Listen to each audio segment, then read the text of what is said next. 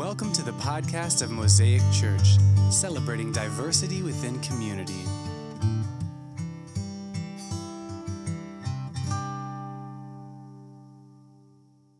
Or they may have just been friends outside of the church. They may just be friends, family members. We see this where people are in relationship and in harmony together, and then something happens, and it causes disunity. And oftentimes, when you can name it and say it out loud, this isn't true 100% of the time, but a lot of times it's something silly, right? Or it's some miscommunication, or it's some misunderstanding. It's something very simple. Very rarely is it something big, although those do happen for sure. A lot of times it's just something minuscule. Somebody took something the wrong way, and somebody thought it meant one thing and it meant another. This is kind of where Eudody and Syntax are kind of there. They got it, and they've got this thing that's caused some kind of beef, which is really weird because they're in a small house church. Likely wasn't any bigger than likely wasn't any bigger than 15 people, 12 to 15 people more than likely. And they find themselves in this really weird place of now in this small group, in this small space, finding beef with each other. And Paul's saying, hey, I know that you love God. You've helped me in the gospel. So find your peace in Christ. Find your peace in doing what it is that Jesus has called you to do, and quit worrying on this silliness, whatever it is that you found beef in. And he's even employed someone who's there to help him. Likely it was a guy named Epaphroditus who Paul names this letter, although we don't really know that. But he comes out of that and says, rejoice in the Lord. Again, I'm going to say it, rejoice. And then he flows through that. But let's read that again. Rejoice in the Lord. Again, I say it again, rejoice. Let your graciousness be known to everyone. The Lord is near. You may have a version of the Bible that says, let your gentleness be known to everyone. Let that be the thing that marks you. Now, the interesting thing is, Christians have every reason to celebrate, right? If what we believe is true, and if you didn't believe it was, you'd probably still be in bed, right? Or enjoying coffee on this nice, peaceful morning. You likely would not be here. So we believe it's true, and if it is true, we have every reason to rejoice. That all the boneheaded things we've ever done in our life, God looks at and says, my son has taken care of it for you. I provided a way out. And every time I look at you, I just see this perfect creation who's done nothing wrong. Thanks to my son who took that for you and has paid the punishment for you, and you get all the reward. That is an unbelievable way to see life. And we have every reason to rejoice. As Paul says, rejoice. Again, I say it again, rejoice. The society he wrote this to celebrated all the time. They celebrated everything. They had multiple gods. There was constant celebration. But Paul's saying, hey, don't let your celebration become a source of being braggadocious or being arrogant. Let gentleness, let graciousness be the thing that marks you. Celebrate, rejoice, but do it with a gentle and gracious spirit. And so then, right after that, he has basically three main things. Three main things that come into line if the celebration is both joyful, but also gentle and gracious. And so in verse 6 through 7, we find the first one. Don't worry about anything, but in everything, with prayer and petition, with thanksgiving, present your request to God. And the peace of God, which surpasses all understanding, will guard your hearts and minds in Christ. Paul is saying, rejoice, do it graciously, and if you do, a prayer will come out of you which will overcome all anxiety. Why? Well, to understand really how they read this, we have to understand that in the society in which they were, I just mentioned there were lots of gods. And this was a Gentile group of people who had converted to Christianity. So these were people who not long before believed in multiple different gods, whichever one it was. And you had to appease them all, right? There was a god of the field, and you had to appease them. There was a god of the rain and the water and fertility, and a god of the land, and a god of the trees, and a god of the water, and you had to appease it. And if you didn't, that particular god was going to be mad at you, right? You may have done well, and you got a bountiful garden, and your wife's barren. You messed it up on the god of fertility, so we got to go appease this guy. And it was constant anxiety. Where is it coming at me next? Who's going to get me next? But this God, Yahweh, the God of gods, was not like that.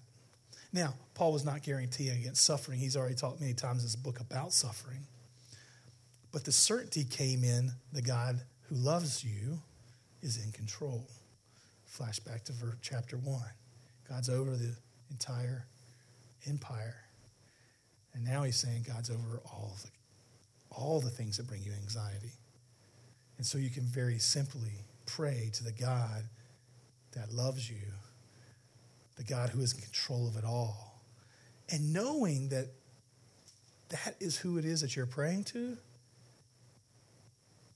the anxiety melts away and God gives you a peace that surpasses understanding. You got your stories about how this plays itself out. The one time, and I've actually had this play out many times in my life.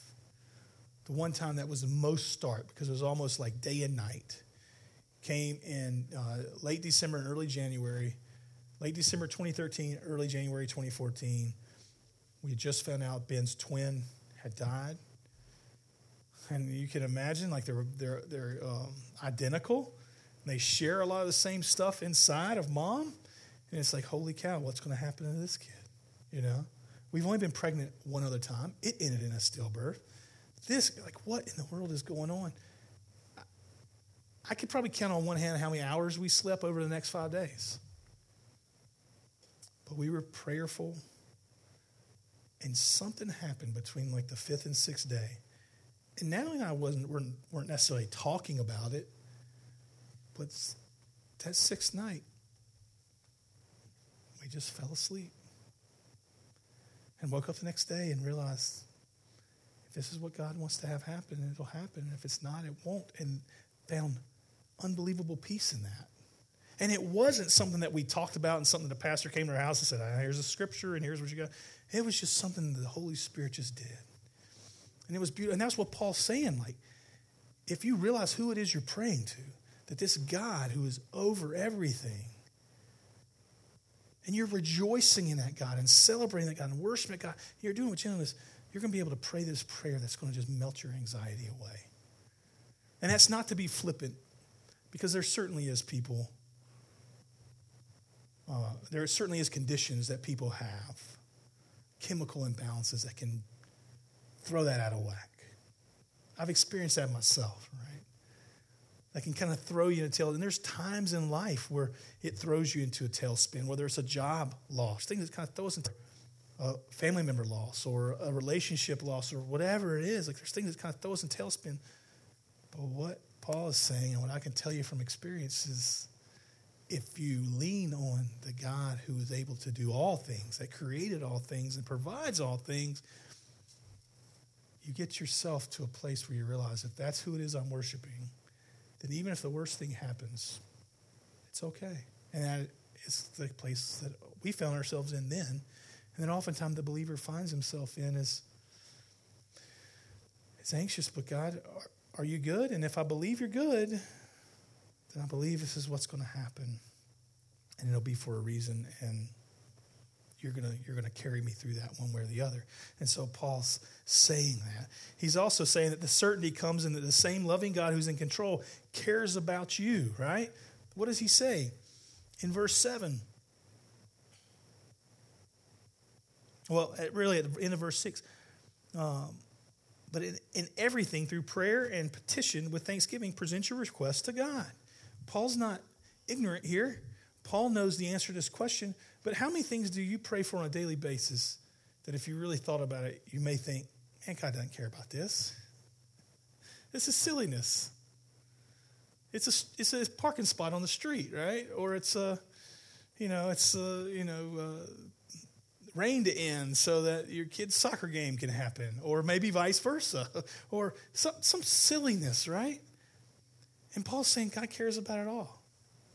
Whatever it is, present your prayers and your petitions to God, for he cares about you. And the peace of God, which passes all understanding, will guard your hearts. But ultimately, just present them all to God, because he is in control and he cares about you. And that is comforting, knowing that the God that created all things cares about. If it matters to you, it matters to God.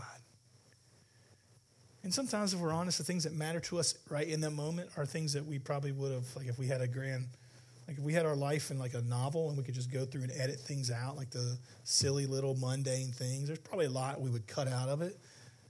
But in the moment, it really matters, whatever it may be.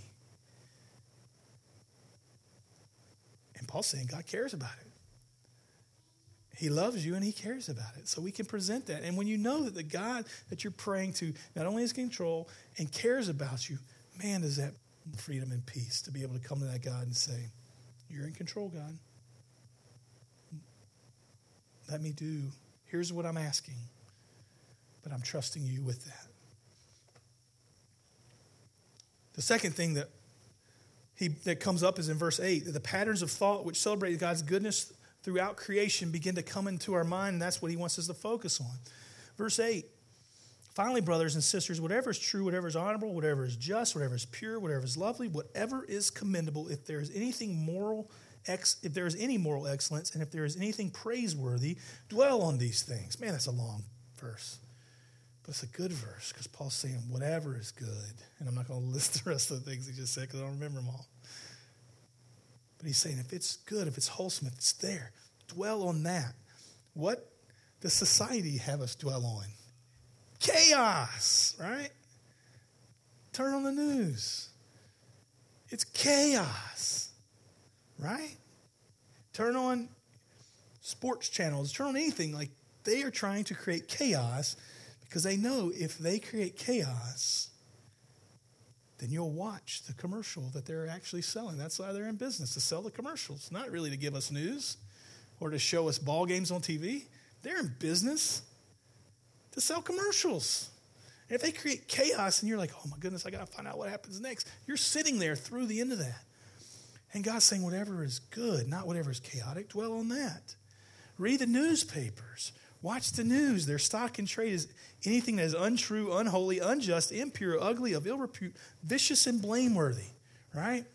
That's what they want to sell us. And God's saying, is that a true representation of God's goodness in the earth? And it's not. A true representation of God's goodness in the earth is peace. It's reconciliation. That doesn't sell. And that's okay to acknowledge that and say, well, sometimes I just like to watch TV. Sometimes I like to watch news. That's fine. Know what it is that they're selling you. And know that it's not what Jesus has in store for us. It's not a true picture of the world, because a true picture of the world is a one in which God is reconciling a broken creation back to himself. And so think about that, because when we can think about that, anxiety begins to melt away. It helps us rejoice even more in God. And here's the interesting thing. When you rejoice in God, it helps you focus on that. It's a great cycle. And then lastly, the style of life which embodies the gospel flows from this life of gentleness and joyful worship. A style of life which embodies the gospel, verse 9. Do what you have learned and received and heard from me and seen in me, and the peace of God will be with you. Paul is basically saying, I'm rejoicing in God. I'm doing it with gentleness. Watch this fruit that's coming out of my life. And it's not because of me, although there's a lot of people who say Paul's an arrogant guy because he brings it up. But Paul is always very quick to say, I'm the worst sinner of all. This is just the good things that God's doing in me. And so I've been living my life among you guys. I helped start you guys. I'm doing this stuff. So look to me. If you need a living example, look to me, because Jesus is changing my life and making me more like him. And sometimes we need that. We have I wouldn't use the word hero, but we have people that we look to.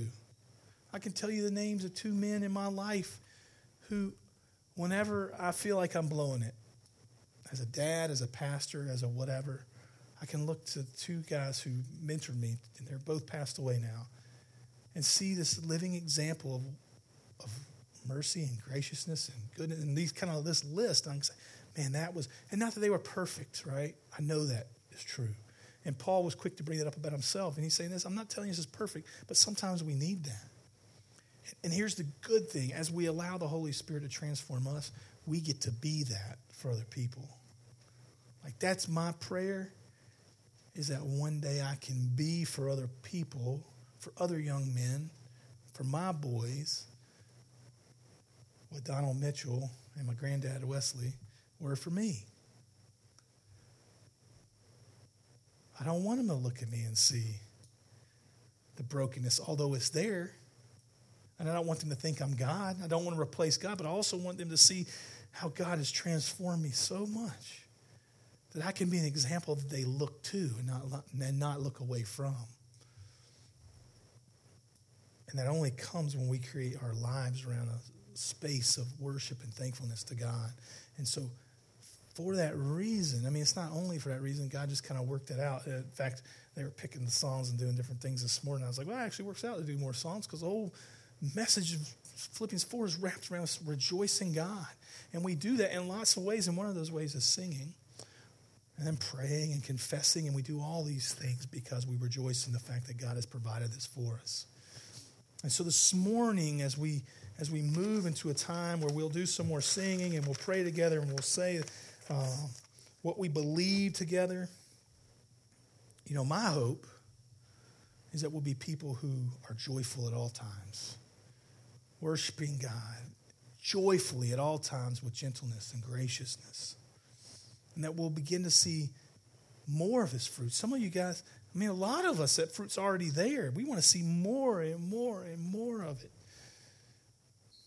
and see less and less and less of ourselves. So this morning, let us go to this gracious God who has done all these good things for us. We get to rejoice in the God who is over the empire, the God who loves us and cares about us. Let's go to him in prayer this morning. Done for us. But God, you give us glimpses and moments where we sit back and we're like, wow. God, may those be the stones we put on the side of the river to look back to and remember your goodness, because we know, we've lived life long enough to know there'll be times in our lives where there will be some pain, something that comes out of the blue, and it's going to knock us for a loop. It's going to make us angry, or it's going to give us anxiety, or it's going to throw us into depression. And God, may that be the thing that we can look back to and say, nope, God is good. He does care, because we know that's true about you. Forgive us when we get so wrapped up in our lives that we ignore that. But thank you that you're so gracious, that you don't hold that against us, that you love us, that you care deeply for us. And this morning, may we be people who rejoice and celebrate in you constantly. But let us not do it with arrogance, but with gentleness and graciousness. God, may we all be people that when we're gone from this earth, other people can look back and say, that was somebody I looked to. Thank you that you've given us that model in your son Jesus, but you've also allowed Jesus' life to be lived through imperfectly other people that we've known in our life that we can look to. God, I pray that I am that person one day, and that everyone in this room is that person one day. Someone can look back and say, that person inspired me. I saw Christ through their life, and it propelled me forward. It helped me in a moment of need and a moment of weakness. God, thank you that you allow us to be a part of your kingdom. Amen.